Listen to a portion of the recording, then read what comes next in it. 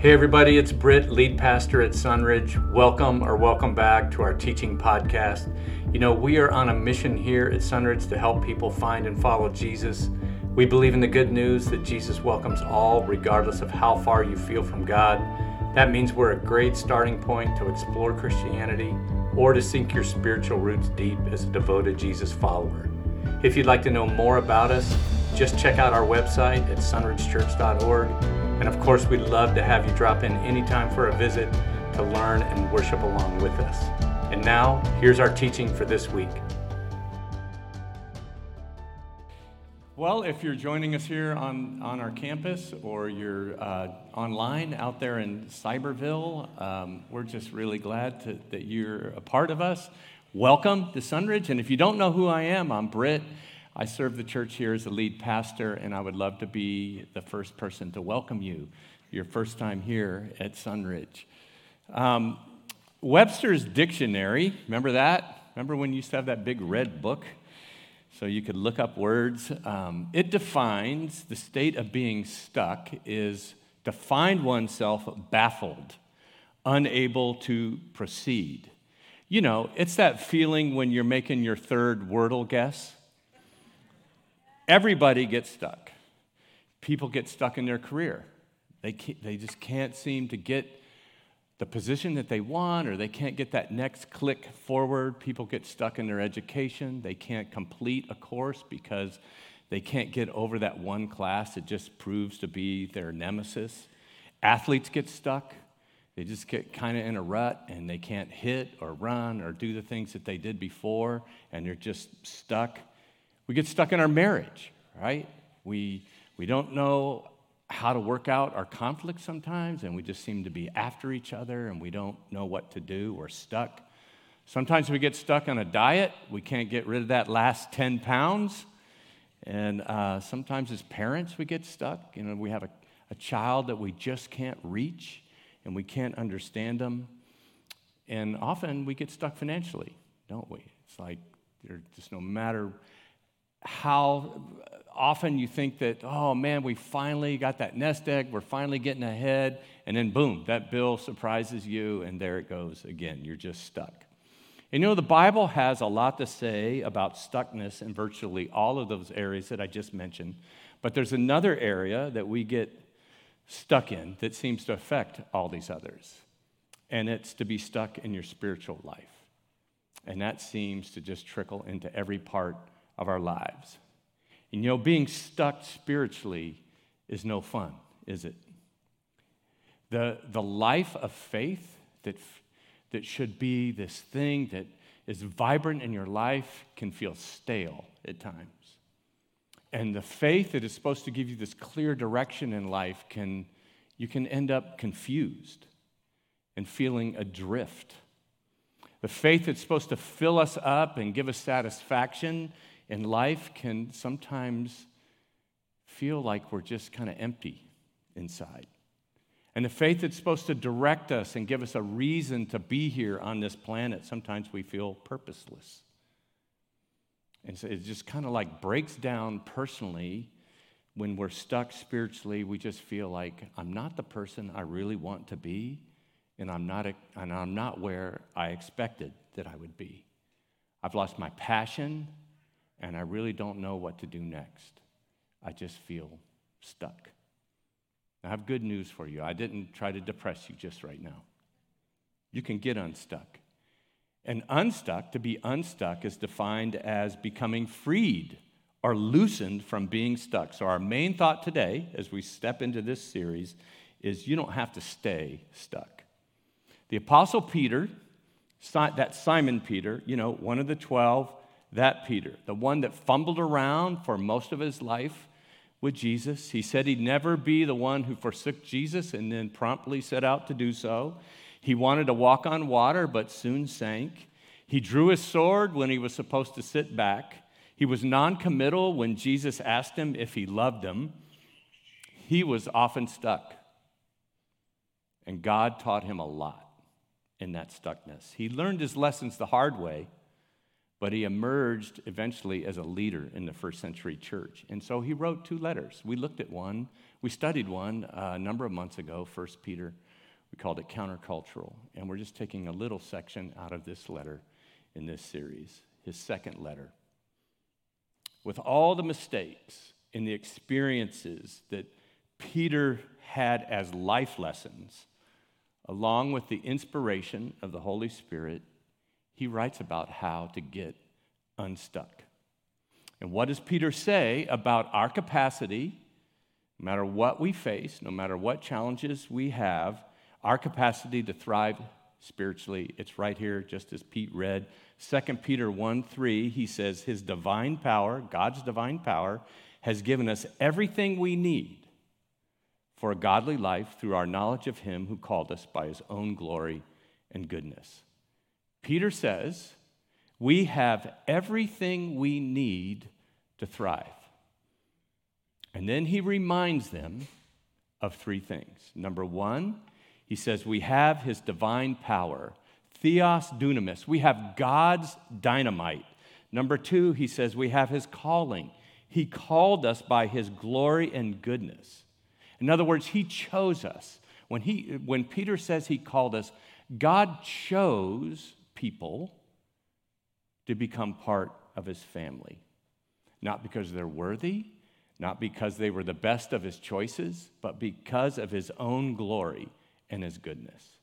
And then number 3, Peter reminds them that we have his promises, God's promises. In verse 4, through these, he has given us very great and precious promises. The word great here is mega, and precious is costly. He has given us his very great and precious promises so that through them you may participate in the divine nature, having escaped the corruption in the world caused by evil desires.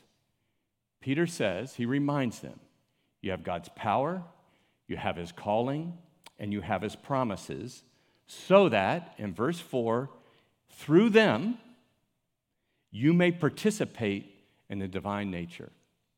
In other words, to live the life that God has designed for each of us to live. We are designed as human beings. We are made in the image of God. We are designed by and for God and for his glory, and we have everything we need to do that, to live out the divine nature. Now, that's pretty heady stuff, right? And I'm thinking, how do I keep my spiritual life together with everything in the world that's working against me? And Peter says, you have what you need to do it. But I wonder, do I really? Am I living that life? Am I able to pass that kind of faith on to my kids, to my family? Am I able to live it out in the place that I work and in my community and my relationships? Especially with how things are so stacked against me in living this way. How in the world am I going to participate in the divine nature and escape the corruption of the world that is caused by my own desires? How in the world am I going to not get stuck when I have the capacity as a human being to undermine myself? So Peter starts here by reminding them, and so reminding us, that we have everything we need. Whose power do we have? God's. This is the participation part of the day. Whose calling do we have? God's. Whose promises do we have? Okay, so let's say that together. I have God's power. I have God's calling. I have God's promises. Yeah. As he writes this, I think Peter must be remembering all the times that he failed. He must be remembering all the times that he thought, all of this depends on me. Somehow I end up with this radical rabbi, and he's telling me that I've got to do what he did. I have to do his works. And I'm going to go out into the world and make disciples, make other followers of this rabbi. And Peter often thinks, as you know, that he He had to do that in his own strength. And so, as I mentioned, when he sets out to walk on the water, this guy, he's going for it. And in verse 31 of Matthew 14, he starts to sink, and immediately Jesus reached out his hand and caught him, and he said, "You have little faith. Why did you doubt? You thought that this is all on you." Peter and the others get ambushed after a prayer meeting in the garden, and so he draws out his sword and he starts swinging. And in Matthew 26, verse 53, Jesus said, "Don't you think I can call on my Father and he will at once put at my disposal more than 12 legions of angels?" You know what he says? "I got this, Peter." Now, I know a lot of you, when I started talking about being stuck, you immediately started to feel guilty because you know you're stuck and you were looking a few rows ahead of you, comparing yourself to that super saint that's just sitting just a few rows up, which is, as you sit in the back, spiritual level increases as you move toward the front. You didn't know that, right? So none of you are at my level yet. You got to move up. You started thinking, like, I've got to live up to something that someone else is expecting me to do. It might be my wife. It might be my grandma. It might be my husband. It might be the preacher. You're stuck in your marriage. And you're just looking around and you're thinking everybody else's marriage at your church is going so well, and you're wondering if you guys aren't going to kill each other this week. And you're sitting there in your chair today and you're thinking your kid is the only one that never wants to read his Bible or go to youth group. And you're sitting there thinking that everybody else is just waiting with bated breath for the next thing I'm going to say. Okay, you may not think that, but you feel spiritually dry inside. But you would never talk about it because at your life group or with your friends, they talk about Jesus so enthusiastically. And you think, man, I'm not on that page right now. So here's what I want everyone to hear who feels stuck right now.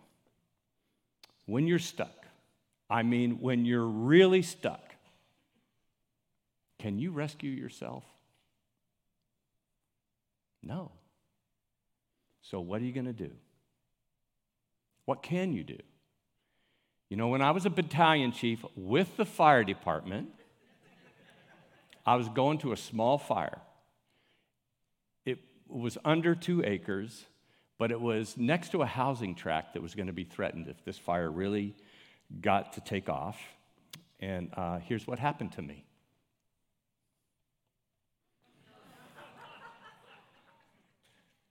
Yeah, oops. It's pretty embarrassing. So I got stuck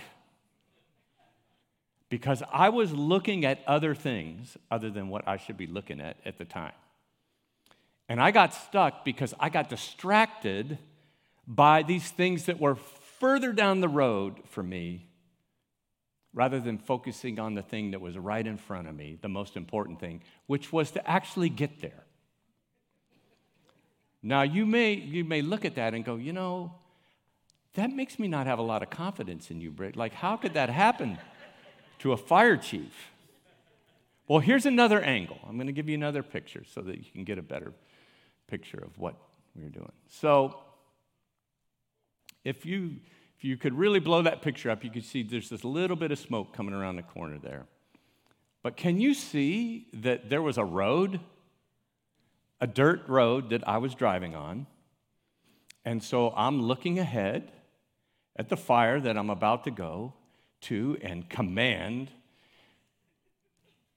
And I missed what was right in front of me. Can you see how that could happen? That my vision was too far in the future, right? And that made me miss what was right in front of me. Let me ask you something. You ever do that? with your life? You ever put your eyes on other things? Maybe important things, but not on the one thing that you should be looking at right now.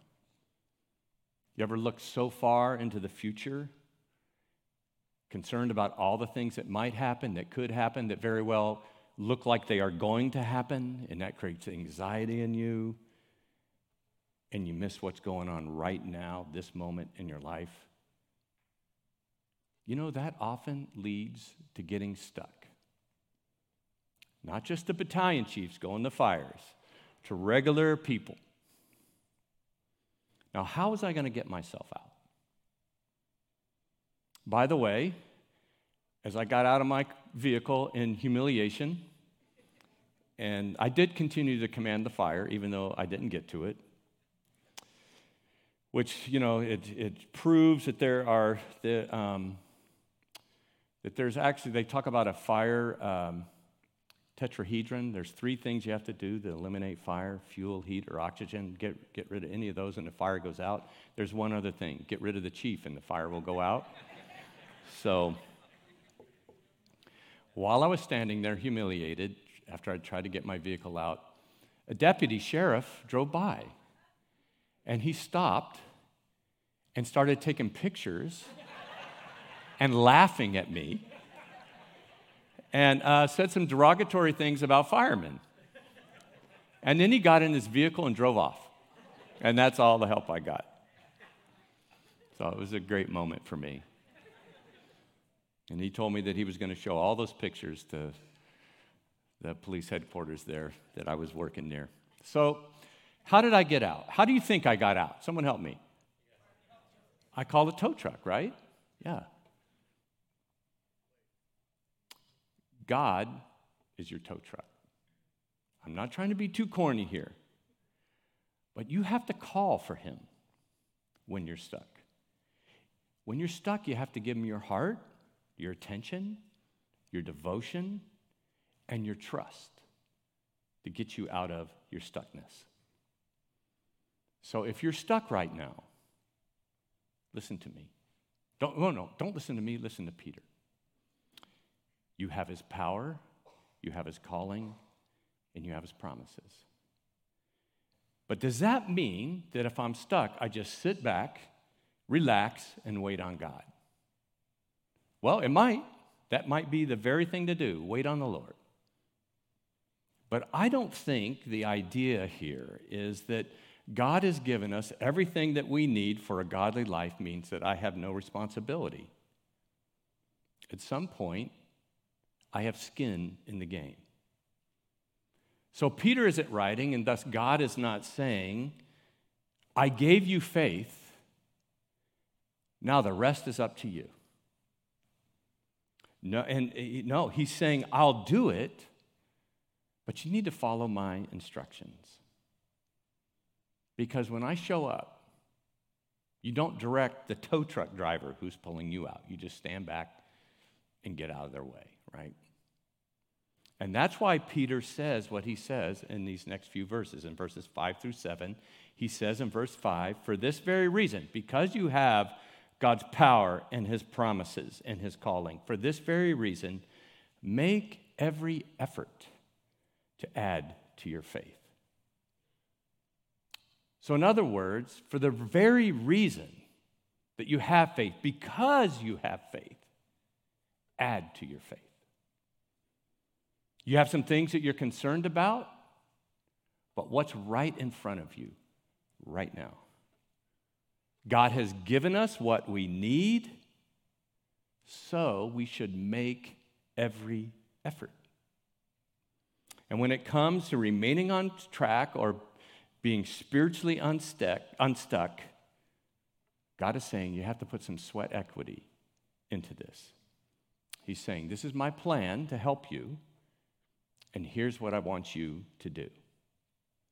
You have faith. You have everything you need, so I want you to do something with what you have. What is that? Let's look again in verse 5. For this very reason, make every effort to add to your faith goodness, and to goodness, knowledge, and to knowledge, self-control, and to self-control, perseverance, and to perseverance, godliness, and to godliness, mutual affection, and to mutual affection, love. In other words, don't leave your faith alone. Faith alone saves, but it is not meant to stand alone. There are 7 words that stand out from this passage. They are the adds. You have faith, you have power, you have promises, you have calling. Now add to that faith these 7 things. They're known as virtues by some scholars. So you have faith, but you're stuck. Or you don't want to get stuck. And Peter says, this is what you need to put your attention into. And so often we say, but God, I want to handle this. I have other things that I'm interested in. And I think that this is the way for me to get unstuck. And God says, no, we have 7 lost virtues to pursue. They follow faith, goodness, knowledge, self-control, perseverance, godliness, mutual affection, and love. Have you ever heard this saying about not just spiritual life, but almost everything in life, that one of the reasons we get stuck is we stop doing the things we used to do? We get stuck not always because we haven't been doing anything. We may have been doing a lot, but we haven't been doing the most important things. Your football coach says to you, you need to work on your strength and your lateral speed. And you'd say, but I want to play Madden all day. You say, well, I do not know why my marriage has become so stale. And yet, you don't go on dates anymore. You don't give compliments. You don't give flowers. You don't give a little smoochie smooch or a hug. You say, man, I don't know why I keep gaining weight that I didn't have before. But you stopped being active, you stopped exercising, stopped working in the yard. And you say, well, I don't know why my spiritual life has become so dry. But when you step back, you realize all the things that you stopped doing. You stopped learning, you stopped being a part of a group discussion in some format, you stopped coming to church at all, you stopped coming to church with a real purpose other than just being entertained or being able to sit quietly while someone else is watching your children. Be honest, especially if you feel stuck right now. Are there things that have become more important to you than these 7 virtues? Which, by the way, are all virtues that describe Jesus. The reason why we lose our purpose and we become stale spiritually is often because we get distracted, someone hurts us, we get weary, we become unmotivated, we pursue lesser things or with less priority, and then sometimes we pursue destructive things. So we lose our way. We get stuck. And that's why over the next 7 weeks, we're going to take one of these virtues each week and talk about it. Now, you might be sitting there asking yourself, you're going to talk about one word for an entire message? Yep. Because they're that important. And Peter says here that they are the key to having a vibrant spiritual life. Now, in the notes, I said that these are lost virtues. You'll see why in a second, but look at what Peter says about these 7. In verse 8, he says, if you possess these qualities, these 7 virtues, in increasing measure, that it means superabounding, always growing in these things, in increasing measure, what will happen? They will keep you from being ineffective, which is useless, can even mean unemployed, and unproductive, which is literally barren, fruitless. They will keep you from being ineffective and unproductive in your knowledge of our Lord Jesus Christ. Do you see the connection? If these things, through my pursuit, become an increasing measure, because I'm making every effort to pursue them, Peter says that prevents ineffectiveness and unproductivity. If these grow in us, we become effective and fruitful, in other words. Peter says that if these Christian virtues, if a Christian pursues these virtues in a way that they continue to grow in them, you will not get stuck. They are like miracle grow for a Christian. You guys know what miracle grow is? It is the secret that if you in your family are growing tomatoes in competition to one another, which I may have heard some families that did this, if you have miracle grow, you're going to win. Until they all find out your secret that you have miracle grow. And then one day you're mowing your mom's lawn and it's early in tomato season and you go by and her bush is full of these tomatoes. And you're shocked and you turn off your lawnmower and you open your mom's slider. You're like, Mom, how can your tomatoes have grown? She had gotten those ones on the vine and tied them on to her tomato plant. She just thought that was so funny that she got me. There was some serious competition in our family. Now, these virtues for us, they're not dependent on how famous you are on TikTok or Instagram. They're not dependent upon whether you live in Temecula, Marietta, or Menifee, or anywhere else. They're not dependent upon your age. They're not dependent upon what political party you belong to. They're not dependent upon what neighborhood you live in. They're not dependent upon whether you're a mom, dad, grandparent, or single and ready to mingle. And they're not dependent on whether you're currently experiencing all kinds of success in your life, or, man, you're just trying to scratch for everything that you're getting right now. We have everything we need, but we need to be focused on the things that are most important, regardless of where we are and who we are. So, 1 Peter says, if you pursue these virtues in a relentless way, you will be effective and productive. Then he looks at that idea from the kind of like an opposing vantage point. What if you don't pursue them? What will happen then? What will be the result? And that's why I call them the lost virtues. Because in verse 9 he says, but whoever does not have them is nearsighted and blind, forgetting that they have been cleansed from their past sins. So to not pursue these, if we don't do that, then Peter, number one, he compares it like to having bad eyesight.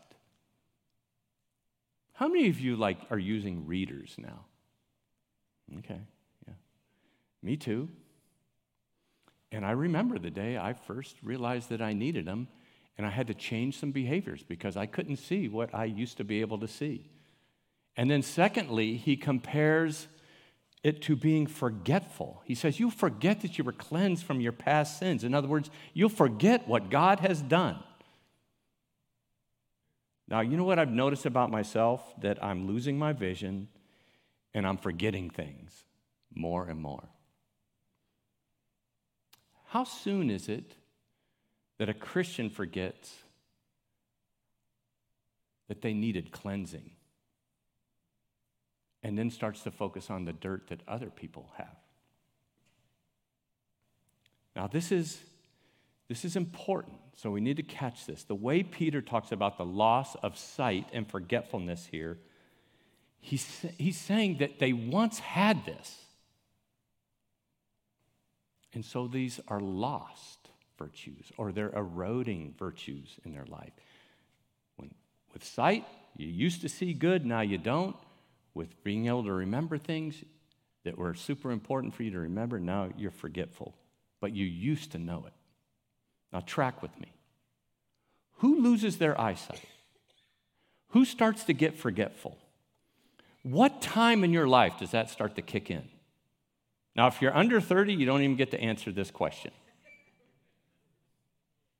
Isn't it mostly associated with age? Now, don't get offended. I just want you to relate. So, isn't it true that there are just some maladies, some illnesses that are more of a risk to those of us who are more seasoned in life?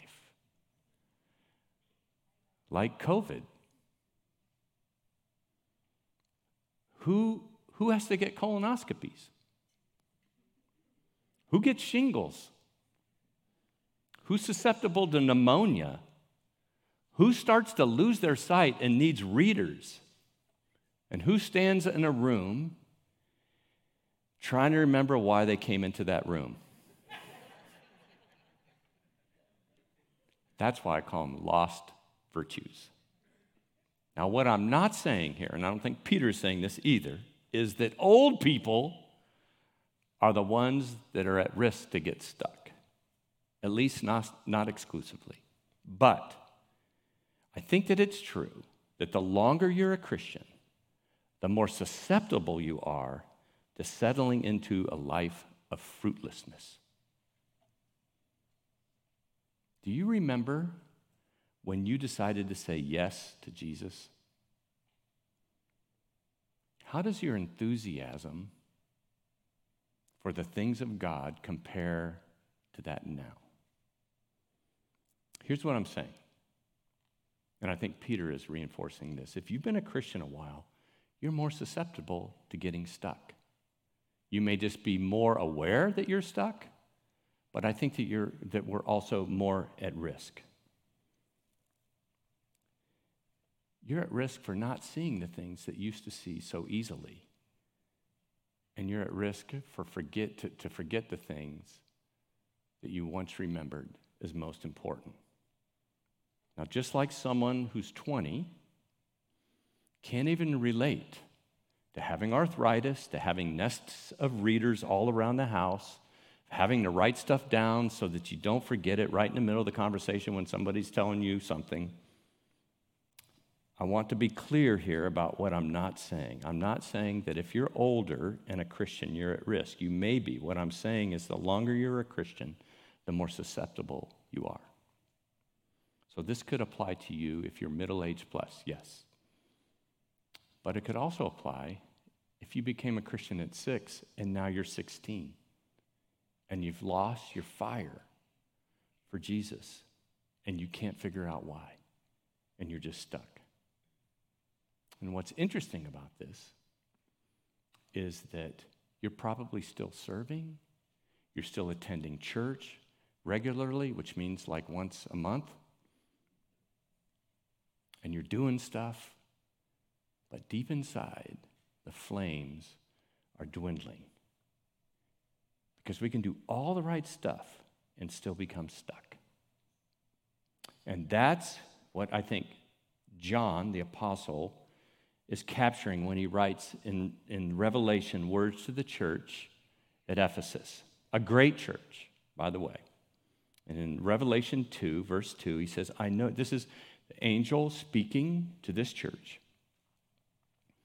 I know your deeds, your hard work, and your perseverance. I know that you cannot tolerate wicked people, that you have tested those who claim to be apostles but are not and have found them false. You have persevered and have endured hardships for my name and have not grown weary. So he's saying, there's all these wonderful things about you. I know this about you. And these words indicate that there's deep experience. There's time as believers. There's solid years. But look, in verse 4, he says, yet I hold this against you. You have forsaken the love you had at first. Can you relate? If you've been married 20 plus years, can you relate? You're doing all the right stuff, but sometimes the fire isn't there.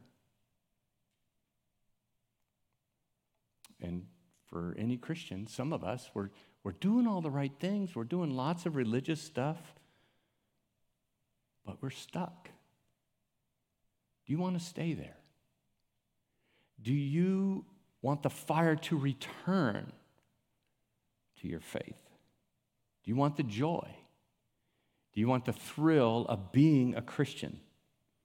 Look at these last couple of sentences of encouragement from Peter, and then we're done. Verse 10, therefore, my brothers and sisters, make every effort to confirm your calling and election, for if you do these things, you will never stumble, and you will receive a rich welcome into the eternal kingdom of our Lord and Savior, Jesus Christ.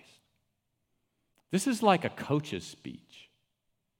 This is a wrap-up to what Peter's been saying in this section of his letter. And he's basically saying, affirm your conversion, your true and genuine conversion. Affirm it by pursuing these virtues. Go back to the basics and pay attention to the most important things. And if you do, you will not stumble. You won't get stuck. And you will assure yourself a thrilling welcome from Jesus when you enter heaven.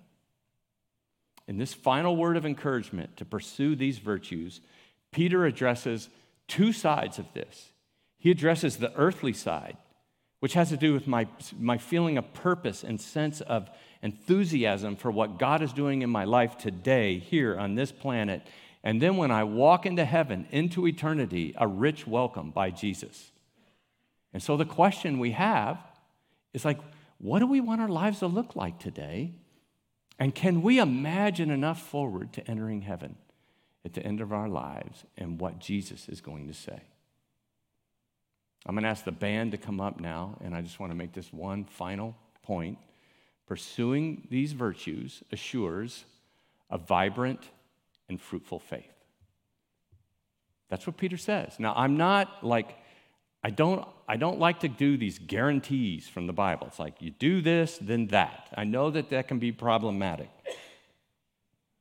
But I just want you to look at what Peter's saying here. I can definitely say that we won't have a faith that's vibrant and fruitful if we don't pursue them. Because we are either are or we are not pursuing the character of Jesus. We might be doing good things. We might be serving. We might be giving. We might be doing religious things and checking all the boxes that our church and our pastors want us to check. But if I feel stuck and drained and stale, if that describes you, I want you to stick with us through this series. And if you're thriving spiritually right now, this is preventative. I want you to think about the weight of Peter's words, because I know you know that you want your faith to make a difference today. When you wake up, when you go to work, when you walk into the kitchen with your kids and you're going to make them breakfast before school, faith can give you a vibrancy in doing these just day-to-day things, and it's meant to. But Peter also has the foresight to cause us to imagine what heaven is going to be like. And when we enter and we meet Jesus face to face. And in doing so, he wants us to know that when we're there, he wants us to be able to walk into heaven and look back with confidence. Not that we were perfect, but to look back and say, my times on earth, I was focused on the things that mattered. I didn't just do a lot of good stuff, but I was focused on the main things. And I didn't let those things get lost in the hustle of life. I didn't get distracted from the character that Jesus wanted me to exemplify in the world, his character and his virtues. And that moment will be amazing. So join us for the next 6 weeks as we look at each one of these virtues and drill down deep to talk about what they really mean what they really look like, and where they come from. Let's add to our faith, because everything depends on it.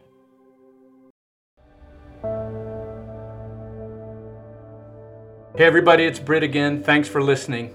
If you need something, if you have a question, or you'd just like us to pray for you, you can reach us through email, info@sunridgechurch.org.